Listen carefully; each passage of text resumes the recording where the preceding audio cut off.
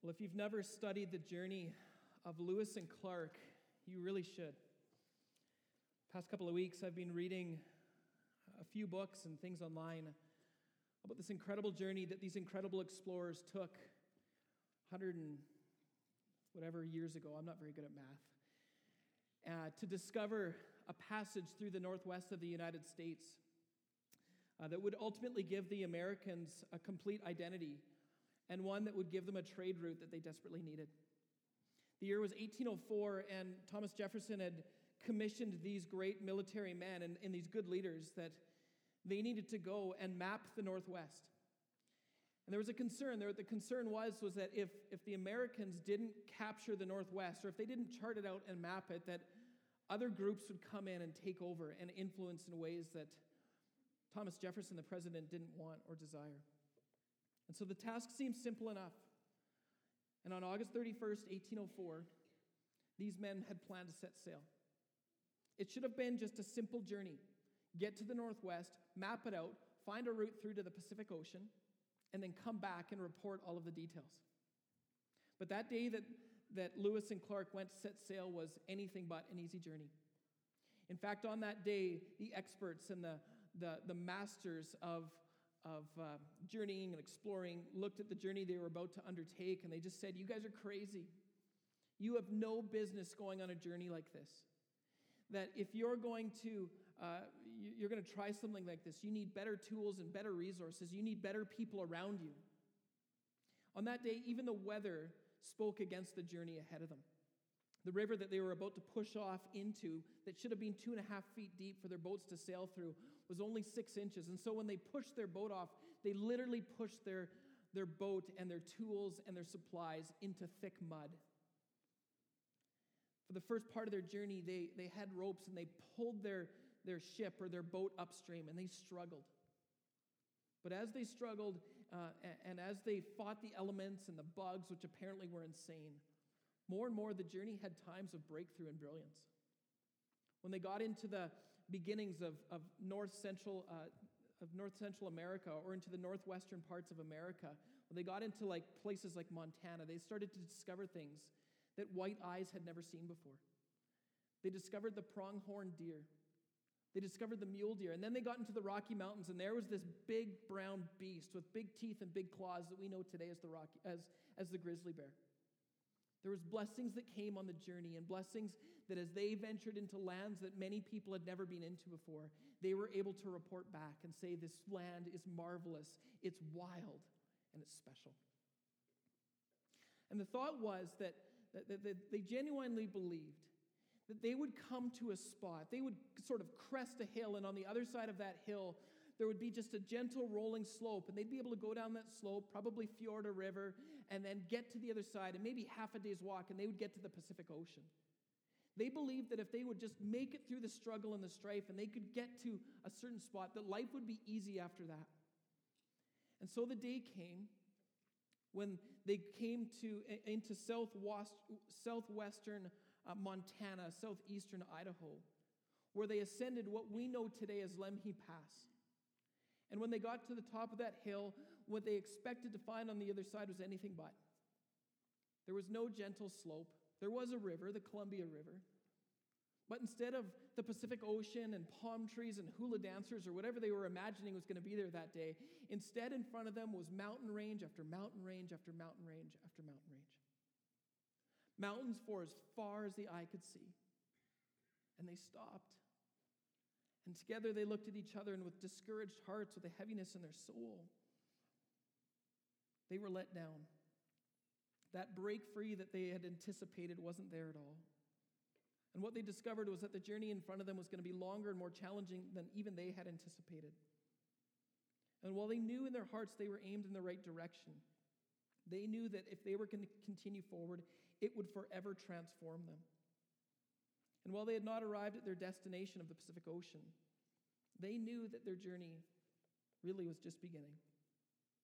They were on a great adventure for an intentional time in an intentional place with intentional people for an intentional purpose, and they were going to journey into soon what would become uncharted territory. But as they did, that uncharted territory soon would become familiar.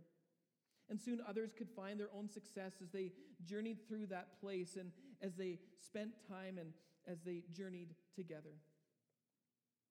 And they made an unfamiliar land familiar to people that might not have ever known what laid in those lands, the adventures and the beauty and the majesty of it all. They found this because they made a determined effort that the journey was worth it, and they were going to do it together. This morning, we're continuing on in our series called Next. And in the series, we're talking about the next steps that we can take in the Christian life and the next steps that we should take as believers in Jesus. And this morning in this series, we want to talk about the work of discipleship, or I will argue, the work of disciple making as believers that we are called to. And so if you have your Bibles, I would encourage you to open them to Matthew chapter 4, verses 18 to 22. We're going to go through this in a moment. Our worship teams shared it with us, but I want to share it again for us in just a moment here. But for just a moment, I want you to lean in with me on something that I think is important. And if you remember nothing else from this morning, I really want you to hear what I'm about to say, because I think this is the heart of what Jesus is leading us to this week. It's that all of us are called to be disciple makers. When Jesus said in Matthew chapter 28:19, what he says there is something that needs to grip our hearts. He says, therefore, go into the world and make disciples. Baptize them in the name of the Father and the Son and the Holy Spirit. I would argue that in the Western church, we do a great job at the second part of that call to go of the Great Commission, to go and baptize people. But the first part of that call we've missed. And this morning, I want us to lean in and understand that all of us are called to make disciples or to be disciple makers. And that as we do, there are certain things found in this passage. There are tones and things said in this passage that we can learn from and that can equip us to be better disciple makers and that will help us to journey with people towards Jesus in ways that maybe we aren't doing now and that we need to hold on to and practice.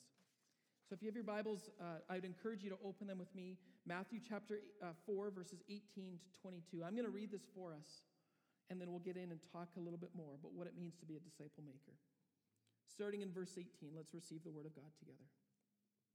As Jesus was walking beside the Sea of Galilee, he saw two brothers, Simon called Peter and his brother Andrew. They were casting a net into the lake, for they were fishermen. Come, follow me, Jesus said, and I will send you out to fish for people. At once they left their nets and followed him. Going on from there, he saw two other brothers, James the son of Zebedee and his brother John. They were in a boat with their father Zebedee, preparing their nets. Jesus called them, and immediately they left their boat and their father, and they followed him. To start our time together this morning, friends, I want to argue that there is a distinction between what we traditionally have called discipleship in the church and what I want to argue for disciple making in the world that we live in today. Discipleship is a good word, and it's a word we should continue to use, but I want us to create a tension this morning that there's something more that needs to happen in the discipleship processes that we've been working with and that we hold on to. Traditionally, from my understanding or perspective anyways, discipleship has been the opportunity we have to identify a need in our life or someone else's life to grow in Jesus' name. And so maybe there was a time in our life where we needed to learn how to serve, or we wanted to know more about how to pray. Maybe we wanted to learn how to read our Bibles, whatever the case might be. In traditional circles, we have heard this in people's lives, or we've identified this in our own lives, and the remedy or the way that we work with that is we say, well, to learn how to do this, all you need to do is to read a book. All you need to do is to take a course. All you need to do is to go to a conference or a seminar. And so when we are journeying with other people, we might hear this in their life, or we might understand that they need this in their life. And so we say to them, look, if you want to experience true life transformation, why don't you read this book? And then when you're done and you get to the other side, maybe we could connect again, or maybe somebody else will connect with you and you can continue on forward in your story. So I kind of summarize it with this kind of thinking, that it's sort of like dropping somebody off at the airport. That when you drop somebody off at the airport and they're going somewhere, you drive them up to the airport doors, and maybe you drop them off at the front door, maybe you go in with them to the gate, but you take them there, you drop them off, and then they go on a journey by themselves, and they get to the other side, and whatever happens there, Maybe you eventually meet up with them later, or somebody else meets with them and they go on their way. I would argue that that is traditional discipleship. Whereas disciple making has more of a relational context to it. We probably use some of the same resources that we use in discipleship, but we don't let people journey through that all by themselves. In disciple making, there's a willingness to engage with people and to journey with people very practically moving forward. We experience the highs and the lows, the ebbs and the flows of life together as we discover and discern what the Christian life is like and as we live it together. It's sort of more like a road trip. And some of us have been on great road trips here. You get this idea in your mind, or you want to go on an adventure. You know you need to get somewhere, and so you and a friend, or you and a family member, you and your siblings, or whatever the case might be, a coworker, jump in a vehicle and you start to go on this great adventure and this great journey together. You spend time together and you go on the ebbs and the flows. You come to the corner and you come out of the corner. You get sick together. You experience the joys of seeing new things together. You experience the lows of running out of gas together. You experience all of the great things that come on road trips that we've experienced in life. But there's a difference, isn't there? One is you drop people off and you expect them to get to their destination on their own. The other is that you spend time with people and you journey with them. And I want to argue that in the Christian church today, that in the Western church, that even in our church, there is great joy and there's a great distinction between discipleship and disciple making. And if we can live in the circles and in the spaces with each other, if we can journey forward towards Jesus together, I believe that there's a blessing that comes, but not only that, I believe that we live into the heart of what Jesus is calling us to in Matthew chapter 28, verse 19, but also what he's modeling for us here in Matthew chapter 4. And so as I say that, I want to talk about three overtones. Three things that I think we see in this passage that lead us to understand more, as Jesus modeled what disciple making is, it leads us to understand more of what he's calling us to. And so three things, and if you're taking notes, you might want to write these down. If you want to talk about this after, I'd be happy to do so. But three overtones of what a disciple maker looks like, which, by the way, surprise, surprise, we all are. The first overtone is this. The first overtone we see here is that in the disciple-making process, it's a very relational process. As Jesus is walking beside the sea in verse 18, he sees these two brothers and he calls out to them. And he invites them. He says, "Come follow me," in verse 19, "and I will send you out to fish for people." Commentary writers say that when Jesus called out to these disciples, it was extremely likely that he already had a relational connectedness to these men. He knew them. Scholars say that these men were disciples of John the Baptist. And if that's the case, that it was likely that Jesus and these men had rubbed shoulders at some point.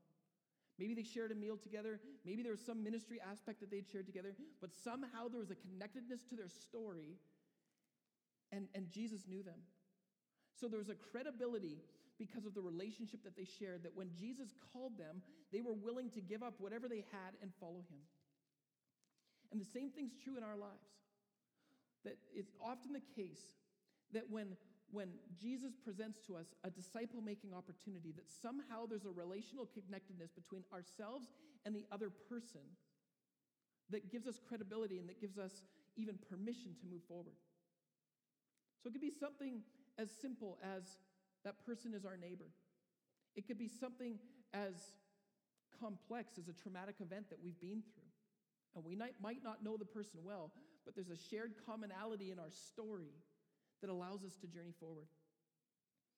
It could be that we just even live in the same city or the same part of the world. It could be that our hearts are for Jesus. I don't know. There's something there that we will discern and discover, that when we desire to journey closer towards Jesus, that will bring our hearts together and focus the work that needs to be done. And this is the case with Jesus. He had a relational connection before, and then he says to them, he throws out sort of excuse the pun here, he throws out a lure to them, and he says, I want to take you fishing. We're going to find a way together. We're going to find a way to move forward, but it's going to be together.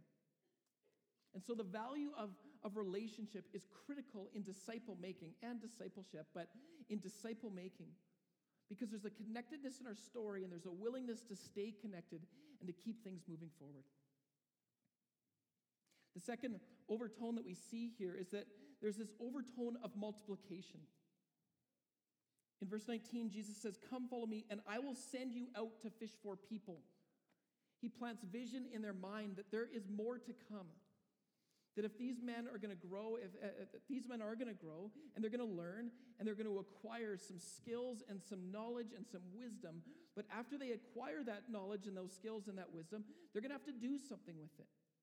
And they're going to go and they're going to transform the world around them as they pay it forward. This is a massive tension in disciple making. It's that we get together in the circles that we do, but we get together for a set time, a set purpose, and a set reason. And then we pick up those tools or those resources or that wisdom or whatever it is that God has given to us through that time that we spent with others, and we pay it forward or we pass it forward. One of the great examples I've seen of this in my life in recent days comes from our district office up in Calgary. Tim Beadle is one of our district coaches. In fact, he's our district coach as a church. And just over a year ago, he got together with some men and he said, "I want to invite you to come on an adventure with me. Come and spend time with me." And so for the last year, they've been reading books together. They've been studying scripture together. They have been praying together. They have been bearing their souls with each other, sharing with each other the highs and the lows, the ebbs and the flows of life. But here's the proviso. When Tim invited those three men to come on a great adventure with him, he said to them at the very beginning, "I want you to come on a great adventure with me for the next year. And then when the year's done, I want you, we're gonna break up our group, and we can still get together. We can get together for meals or coffee or whatever the case might be, go to a hockey game or a football game. We can still get together, but this focused time that we've been sharing together, after 1 year, we're going to break apart, and I want you to go find 3 more men to journey with in a similar way." And this is critical in disciple making. It's too often the case in our Western churches that when we get together in circles and we spend time with people, that we hold on to those circles tightly. And there's good reason to do that. I like you guys. I don't want to break up from these guys. I don't want to separate. I don't want to lose what we have. But the problem with that is that we become too comfortable. We create social club settings rather than experiences and opportunities to be growing in Jesus. And we start to lose sight of the focus that we originally had when we entered into the disciple-making process. And so the multiplicative work is critical to disciple-making. And this is what Jesus is saying here. "Come, follow me, and I will send you out to fish for people." There's that critical aspect that we will journey with people, and then we'll release them to go and continue that work moving forward. On a quick side note, if you start doing the math of the effect that this has, it's amazing the people that get reached in a short period of time. It takes a few years to get the momentum going, but once the momentum is going, it's unbelievable the transformation that takes place in people's lives as we journey together. And as we journey together for a set time, for a set purpose, for a set reason, and a set place, and then we release people and they go out into the world and they do the same things, as it starts to replicate over and over and over again, it starts to have a massive wave effect upon the different circles that we live in. And you start to think about what could take place if we as a church embraced this and took it seriously. Probably, on an average Sunday, we have 400, 403 people, whatever the number is right now, that attend here on a Sunday morning. Imagine if for 6 months we found one other person, or let me change that. Imagine if for 6 months we found a partner here in the church and we journeyed together. And then at the end of that time, we finished our time and we released each other, and we went and found one person from the community that we could journey with intentionally and spend time with in this kind of a model, in this disciple-making method. Instantly, our church doubles. And then after 6 months, you do it again, and you can start to see how the numbers increase and how it starts to extrapolate. And all of a sudden, this massive wake comes out over Lethbridge and southern Alberta as people are journeying together intentionally towards Jesus, and as they are looking at their lives and dealing with things and working at things and learning things and growing in things and spending time together in Jesus' name.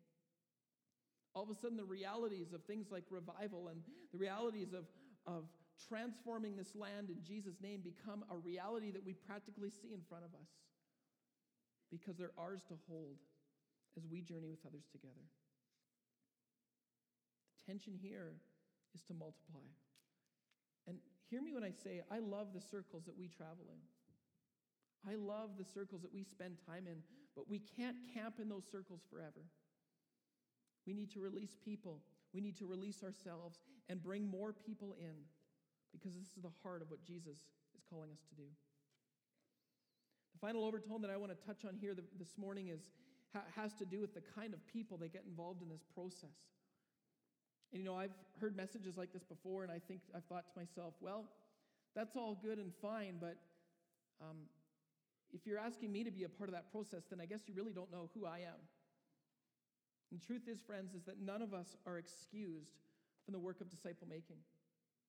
If the tension that we hold in our hearts is that when Jesus calls us in Matthew 28:19 to all go in the world and all make disciples and then all baptize them, then we need to, and we hold on tightly to that all tension with the baptism part, then equally we need to hold on to the tension of the all disciple making part as well. And when we look at who Jesus calls here, it's often the humble and the meek that he picks first to do his work through, rather than some person who's arrived or has it all figured out.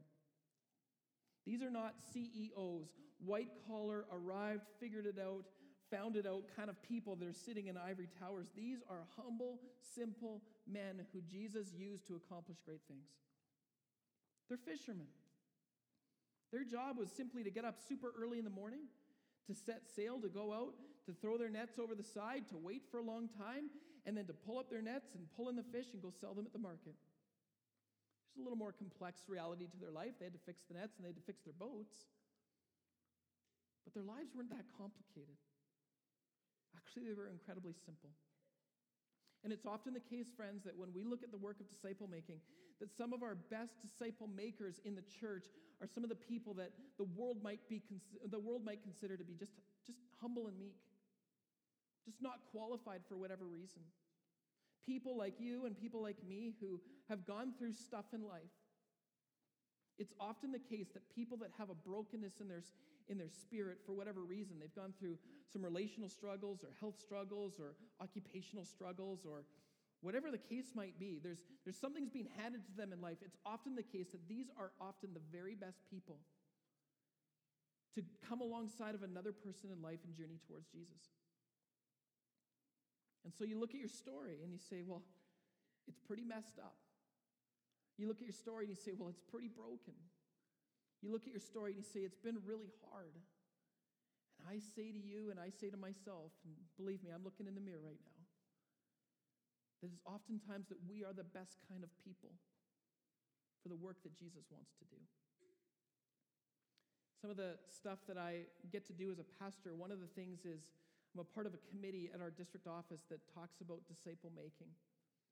And on that committee, one of the things we've talked about is that it's oftentimes we broken kind of people that are our best disciple makers. We've also said that it's oftentimes some of the people that we might otherwise consider disqualifying that are some of our really sound and best disciple makers. People that are new Christians, have a way to connect with others in the community that sometimes you or I might not be able to do. People who are new Christians, who have a passion, who found Jesus, who've experienced the transforming hands and work of Jesus in their lives, oftentimes are people who can come alongside another life and say, listen, I was there and it was only 2 weeks ago. I was there and here's how I stepped forward. I started to pray. I started to read my Bible. I started to come to church. And when I did, man, God touched me and I gave my life to him and it's made all the difference in the world. None of us are disqualified. We've also said in those circles, some of our best disciple makers are some of the younger people in our churches who might not otherwise, or who oftentimes rather, don't get an opportunity to enter into these kind of circles. Our kids, our students, our young adults are some of our best disciple makers because you guys see the world in ways that we don't see it. Because you guys engage with others. You have courage that your moms and dads and we as old people, and I include that now that I'm over 40, we as old people don't have anymore. You have a gumption inside your soul that is dynamic and powerful, and you're willing to go to places and say things and do things that, my goodness, I wish I had the courage to do. You also have ways of communicating things that are powerful. Last Sunday, I was behind this wall right here. Our baptismal tank's behind the screen. It's behind the wall right there. And Colson Polsky, who's not here, and I embarrassed him in the first service, so I'm going to do it again, even though he's not here. Colson Polsky was in the tank sharing his testimony. My son Jaden and I were waiting behind the wall for Madison, who was going to get baptized next.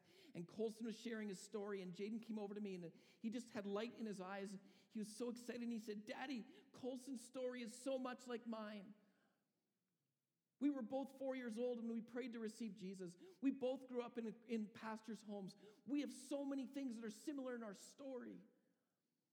And I reminded Colson later that day, and I reminded my kids as we sat around the table that night, that friends, when we speak a word forward in Jesus' name, even when we feel inadequate, even when we feel ill-equipped, even when we feel like we're too broken or too far gone or not equipped, when we speak a word forward in Jesus' name, the Holy Spirit anoints those words and uses those words to change the landscape in front of us. And so when Blair, who's here this morning, so I'll embarrass him, and Madison, who's here this morning, and I'll embarrass her, and Colson, who was here earlier, when they spoke a word forward last Sunday in Jesus' name, they entered into the work of discipleship and disciple making because they were used and they had courage and they shared their story. And it opens the doors and invites other people in.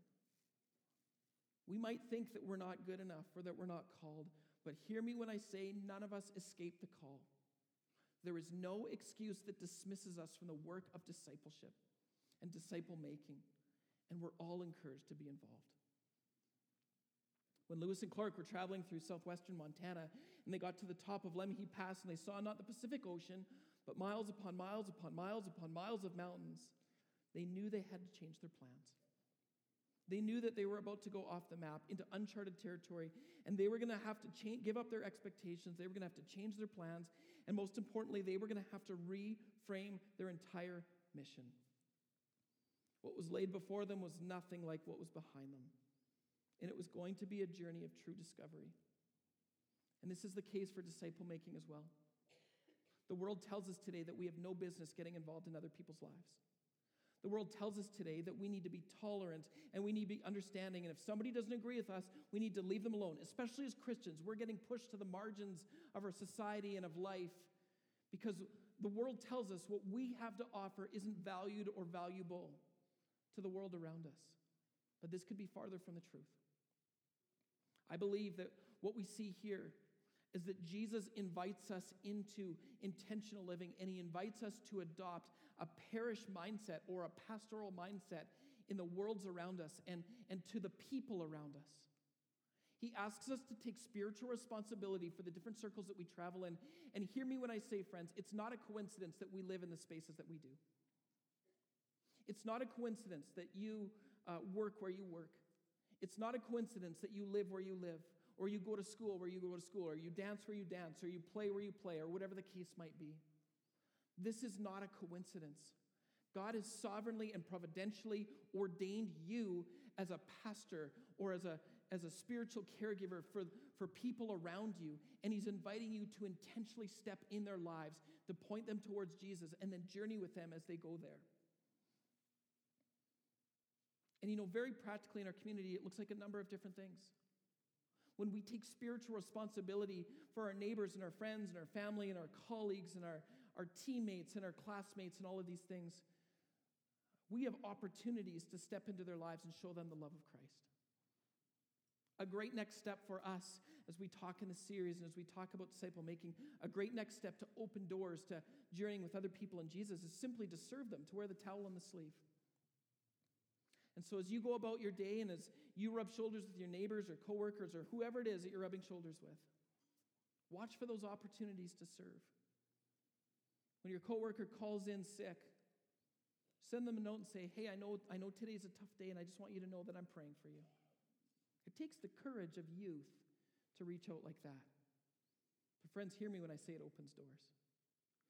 When your neighbor is going through a tough season and maybe they lost a loved one in their life. Maybe they lost their dog. Maybe they lost their cat, which is the case of my neighbor, and I found out I was the one that chased it over the fence. True story. Hadn't been out of the house for 11 years, and it still hasn't come home for a week. I feel really bad about it. We have these opportunities to reach out to them. And so maybe we take over a meal, especially if you chase their cat away. That's supposed to be an indoor cat. Maybe you take them a meal.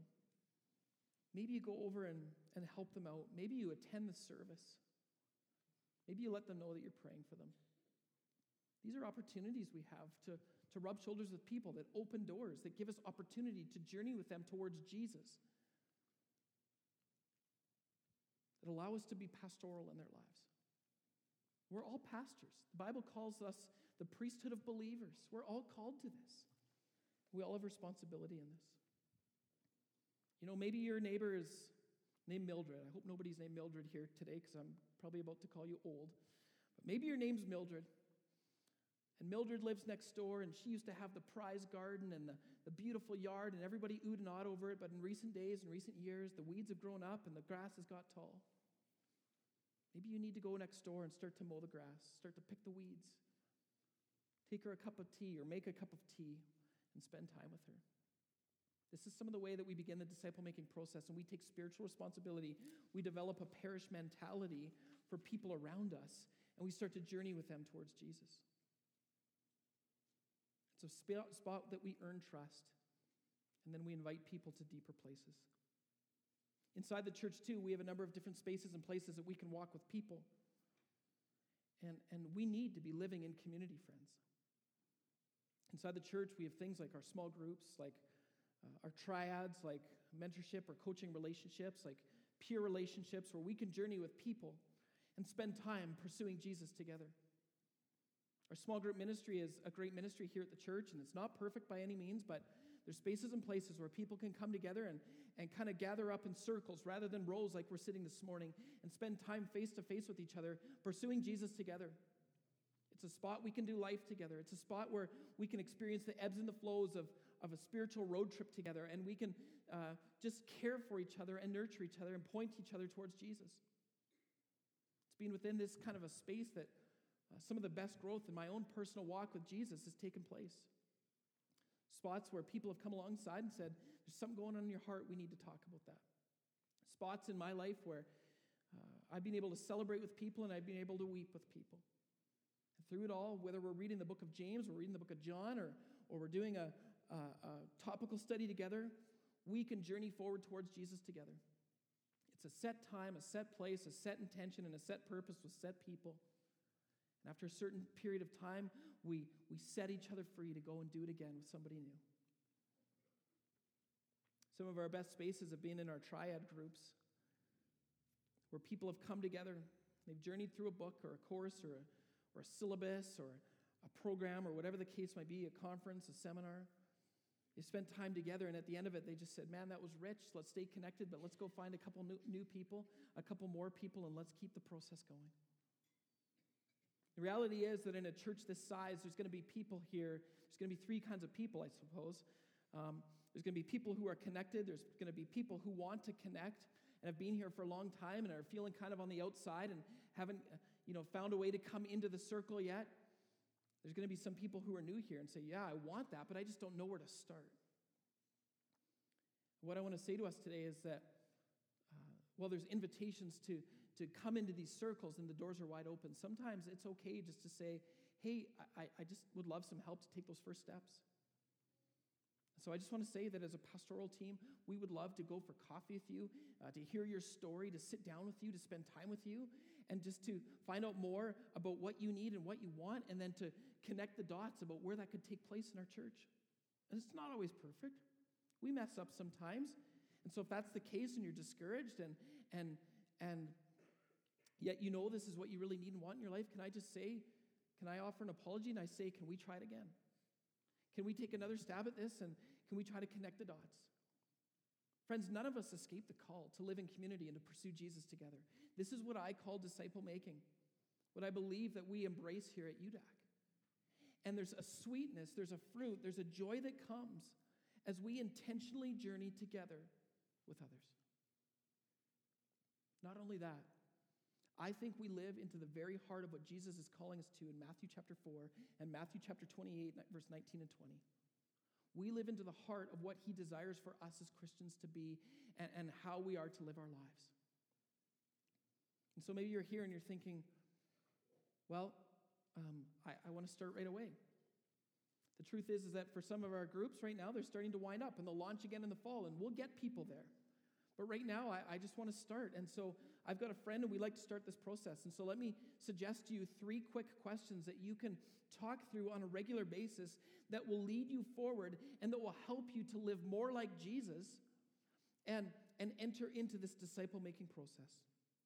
3 ways that you can intentionally live together, even this week, with your spouse, with your kids, with a friend. You can go for coffee. You can sit down for a meal. You can push pause on the TV for a few minutes and talk through 3 questions that would make a massive difference and lead you forward together towards Jesus. The first one would be this. The first one would be, what is crippling your heart today, and what's making your heart leap today? What's crippling your heart, or what's making your heart leap? It's just a simple, barometric question to get a perspective on where life is at and what you can be praying for. The second question is, what would you love for God to do in your life today? The good things, the tough things, doesn't matter. What would you love for God to do in your life today? And then thirdly, what is the Holy Spirit inviting you to do? And I believe that if we can ask these questions of each other, if we can take measurements of each other's lives and pray into these things, I believe that we'll discern and we'll discover next steps that we can take and journeys that we can go on, road trips that we can be invited into with each other that we never would have got to had we just sat by ourselves and let everybody else figure it out. I'm going to invite the worship team to come, and as they do, I just want to wrap up with one final thought. You know, it was November the 15th, 1805, that Lewis and Meriwether Clark, at the end of the Columbia River where it meets the Pacific Ocean, ascended their final ridge, and there before them were the waves of the Pacific Ocean. It was amazing. For months, they had endured suffering.